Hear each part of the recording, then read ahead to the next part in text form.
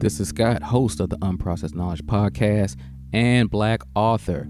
You could get all three of my books. My first book, Systematic Racism and Capitalism, A Alliance of Oppression. My second book, Hypocrisy in America, The Veil of White Supremacy. And my third book, my first novel, Exodus 2035, all available on Amazon.com and Amazon Kindle. If you don't have a Kindle, you can download the Kindle app to your smartphone or tablet, and you can access those products. Thanks for listening. All right, so I decided to get someone on the show tonight who is an actual expert on critical race theory and much more. This way we can all understand what critical race theory is about and how we can develop a better judgment about the current push to ban it from schools in the red states. So joining me now is Dr. Imani Perry, Professor of African American Studies at Princeton University. Professor Perry, I'll say Dr. Perry. I know they say PhDs come a dime a dozen. I don't buy that. So I'm going to say your expertise matters. And I'm going to ask you very clearly, what is critical race theory? Okay. What is critical race theory, Doc?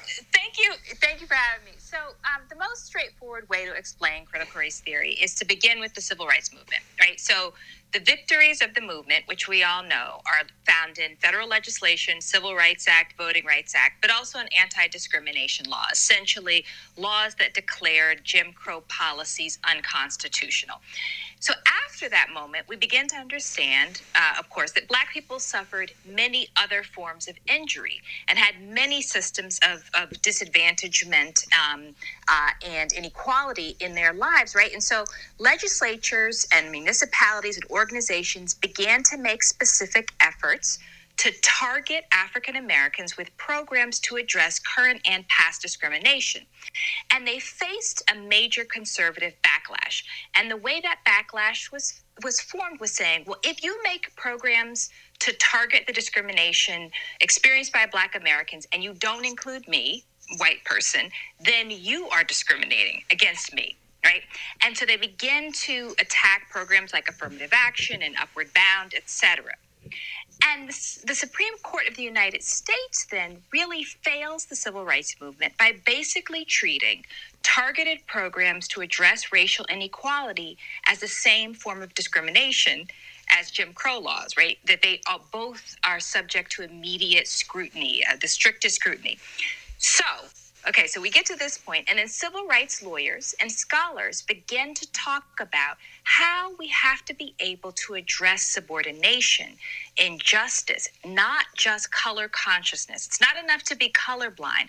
We actually have to be able to address injustice and subordination if we're going to have legal racial equality. And that's the heart of critical race theory. All right. In a nutshell, critical race theory. It's breaking down systematic racism, white supremacy, what it is, what it does, what it means, and how the system keeps changing, how racism and oppression is systematic, right? It's not tied to one individual person. It's not tied to Donald Trump. It's not just him.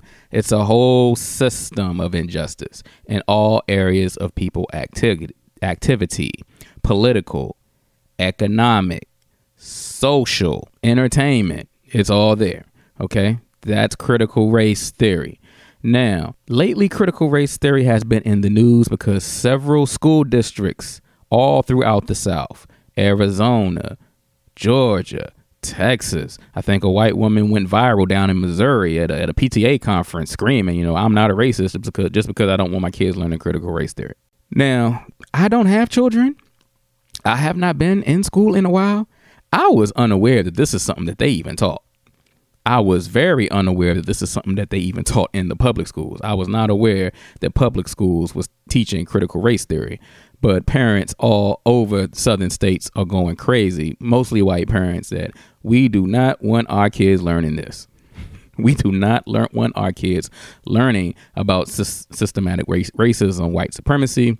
We do not want our kids learning critical race theory, because that's what it is. All right. Anytime you hear critical race theory, systematic racism, white supremacy, that's what they're teaching. OK, a bunch of civil rights lawyers and black scholars and people with more degrees than a thermometer came together and put together this manifesto and called it critical race theory. And this thing is not new. This thing has been around for quite a while. It's been around for quite some time. I was unaware that they taught it in school, but apparently they have been teaching it in schools, and parents have been going crazy. You will not teach my children about systematic racism, white supremacy, and how it has destroyed black people. Mostly white parents don't want their white children to know how systematic racism has worked against black people for the last since 1619. What year is this? 2021. So 400 years, give or take. All right, so that is the breakdown on critical race theory. Here's one thing to remember. History is always written by the winner.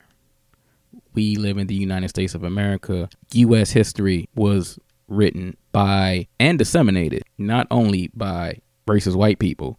It was approved and distributed by racist white women all throughout the United States. I talked about that on the previous show. You could pick up the book by Elizabeth Gillespie McCrae, Mothers of Mass Resistance, White Women and the Politics of White Supremacy, how in the 1950s and 60s, these white women, they formed committees that would approve textbooks that would be distributed in the counties. And if they didn't approve it, it was not distributed. And the only textbooks they would approve was the textbooks that painted the picture of white people in a positive light, who talked about how great George Washington was and how great the KKK was and how downtrodden and how disgusting and how disparaging these niggers were. The history books that have been disseminated throughout the United States were overlooked and approved by committees of racist white women. And they damn sure don't want they lily white kids to learn about critical race theory, how they've been working systematically for the last 400 years to destroy all these niggers. We are coming upon Memorial Day. Memorial Day is here. I shouldn't say we are coming upon Memorial Day. Memorial Day is here. Happy Memorial Day to everybody. Did you know that Memorial Day was started by former slaves down in Charleston, South Carolina during the Civil War? Aloft 257 Union soldiers were captured, right? They were captured by the Confederate soldiers and they were held prisoner. A lot of them died. The story goes, a lot of them they may have died from sickness, from disease. Some people say the Confederate soldiers just went ahead and shot them and killed them, right? Because they were holding these Union soldiers prisoners. And they buried them in a shallow grave down at a racetrack in Charleston, South Carolina, that they made into a makeshift prison. About a month after the Civil War ended, former slaves went to that site and gave all 257 Union troops a proper burial. And after they gave them a proper burial, about 10,000 people showed up a few weeks later and they had a parade. This is recognized as the first Memorial Day. They were paying respects to the Union soldiers that fought and died for their freedom. This is in 1865 down in Charleston, South Carolina. You can look this up. This actually didn't get discovered until the early 1990s by a professor at Harvard University who was digging through the archives because he was actually researching a book about the Civil War. And he found documented proof that this was actually the first remembrance of Memorial Day, right? Up until this point, people had thought that the DAR, the Daughters of the Confederacy, had started Memorial Day because they would lay wreaths and pay tributes to the dead Confederate soldiers. But his research proves that this actually dated back even further than what the Daughters of the Confederacy were doing. All right, so don't let nobody tell you this is a myth. This is not a myth. This is a fact. All right. They love to talk about the Ivy League. They love to talk about how great these institutions are. Well, this was a professor at Harvard University, the premier university in the United States of America. He uncovered this. He did the research. He dug this out. And he, to my knowledge, to this day, he is still doing lectures on how free black slaves started Memorial Day. So that's if you don't know, now you know. Happy Memorial Day, everybody. You know, go ahead, get you a burger, get you a rib, get you some chicken. It's this black. This is truly a black man's holiday. Let's go down to Tulsa, Oklahoma. May 31st also marks the 100-year anniversary of the Tulsa race riots, the destruction of Black Wall Street. Oh, man. Hey, you know where the niggas be at, right? Take me to them. The race massacre, the 1921 Tulsa race massacre, was the deadliest attack on a black community in American history. And I would even maybe go as far as saying any community in American history. The Greenwood District, circa 1921, was a 35 to 40 block area that was teeming with people and businesses. We, based on census records, there were, over 10,000, nearly 11,000 black residents of the Greenwood District. There were nearly 200 black-owned businesses, and the majority of the land in Greenwood was owned by black people, which was a stark contrast to the daily realities of most other black people in this country. And so Greenwood, Black Wall Street, was a symbol of black excellence, and it remains a symbol of black excellence. And so the mob that attacked the Greenwood District numbered in the hundreds and perhaps even in the thousands. And so those individuals, those invaders, as survivors called them, came into the community in the hundreds, some armed with weapons. Many came also with cameras and took photographs of the destruction and the loss of life. And so when I talk about the race massacre, I try to be very clear to people that what occurred in Greenwood, or what happened on May 31st and June 1st, the destruction of this exemplary black community, not just an affluent black community, but this exemplary black community, the destruction of that community was not exceptional. This occurred. Mobs attacked black communities and had attacked black communities for decades before the race massacre. Black people were driven from communities, across this country for decades before the race massacre. And so what occurred in Tulsa, what occurred and what happened to that community is not exceptional. But what is unprecedented about what occurred is its scope, right? A 35-block area, one of the wealthiest black communities in this country, in a matter of 18 hours, completely destroyed. And not only was it completely destroyed, whites who participated in that destruction documented it with photographs. Whites who took photographs of the violence were careful. The massacre, Tulsa, Oklahoma, not the only one of its kind. It was the most documented by the white people themselves that went down there to destroy it.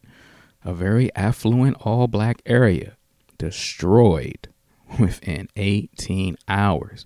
You talking about over 200 black-owned businesses destroyed, black people's homes burned down, chased out of town, thousands and thousands of black people. Now, let's put this in context. One business can support a family of 4. So you're talking about 200 black-owned businesses destroyed. That's 800 black people without a means to support themselves, without livelihood. You're talking about thousands of black people who were forced to flee their homes, who were forced to abandon their land. You're talking about an untold number of black people who were murdered. And this is not unique. Tulsa is not unique, as you heard in the clip. That in the clip was University of Oklahoma Region's Professor Carlos Hill, by the way. So this was a large, coordinated, systemic attack to destroy black towns, affluent black towns at that. All right, this not ignorance. Let's file this in the category that white people are not ignorant when it comes to racism, white supremacy. They will coordinate an attack and destroy an all-black town within 18 hours. They will make sure that critical race theory, they will coordinate and make sure that critical race theory is not being taught in the schools. Not ignorance, coordination, well-oiled machine. This thing is systematic.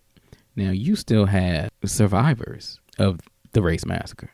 You still have 3 known survivors who were down on Capitol Hill this week, and this is what they had to say. 60 miles away, they had the Tulsa riots. Years before I was born.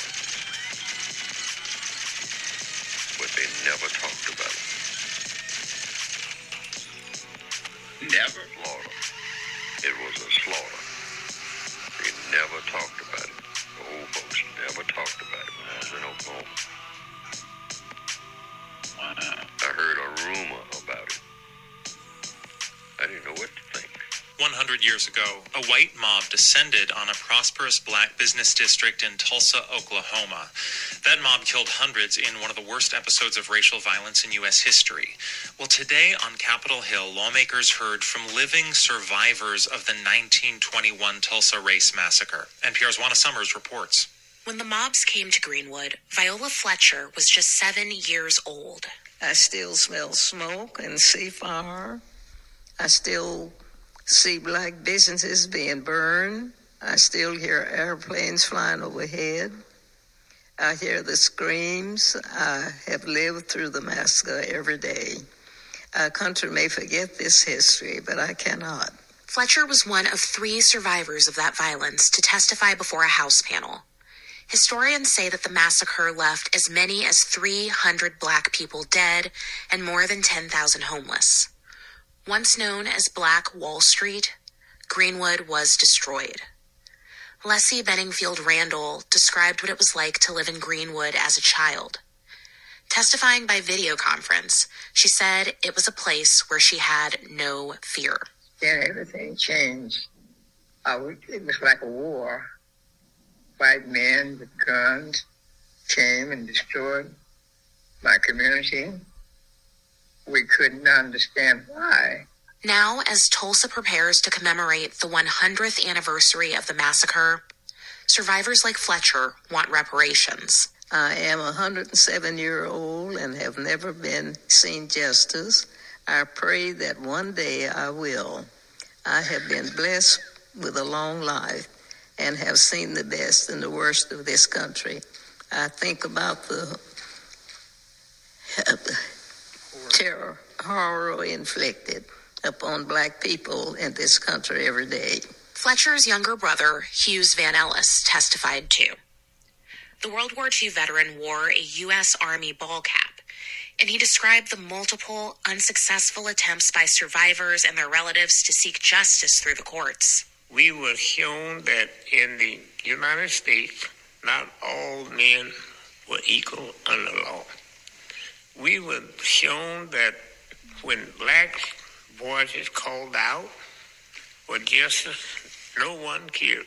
Ellis, who's 100, called for the last survivors of the Tulsa Race Massacre to be acknowledged while they're still living. Please do not let me leave this earth without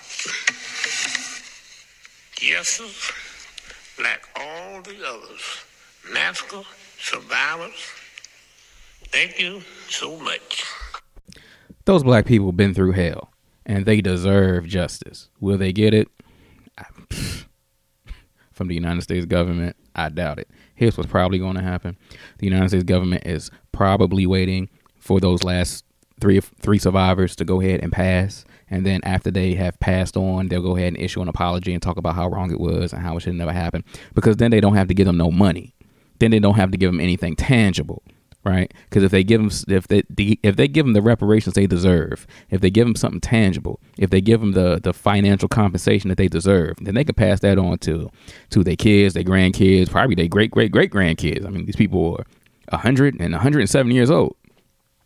So they don't want a black family to have anything tangible, and they deserve it. All right, President Biden, he's signing bills to protect transgenders. I'm glad they got it. They deserve it. He's signing bills to protect Asians and Pacific Islanders against hate. I'm glad they got it. Cool, no problem with it.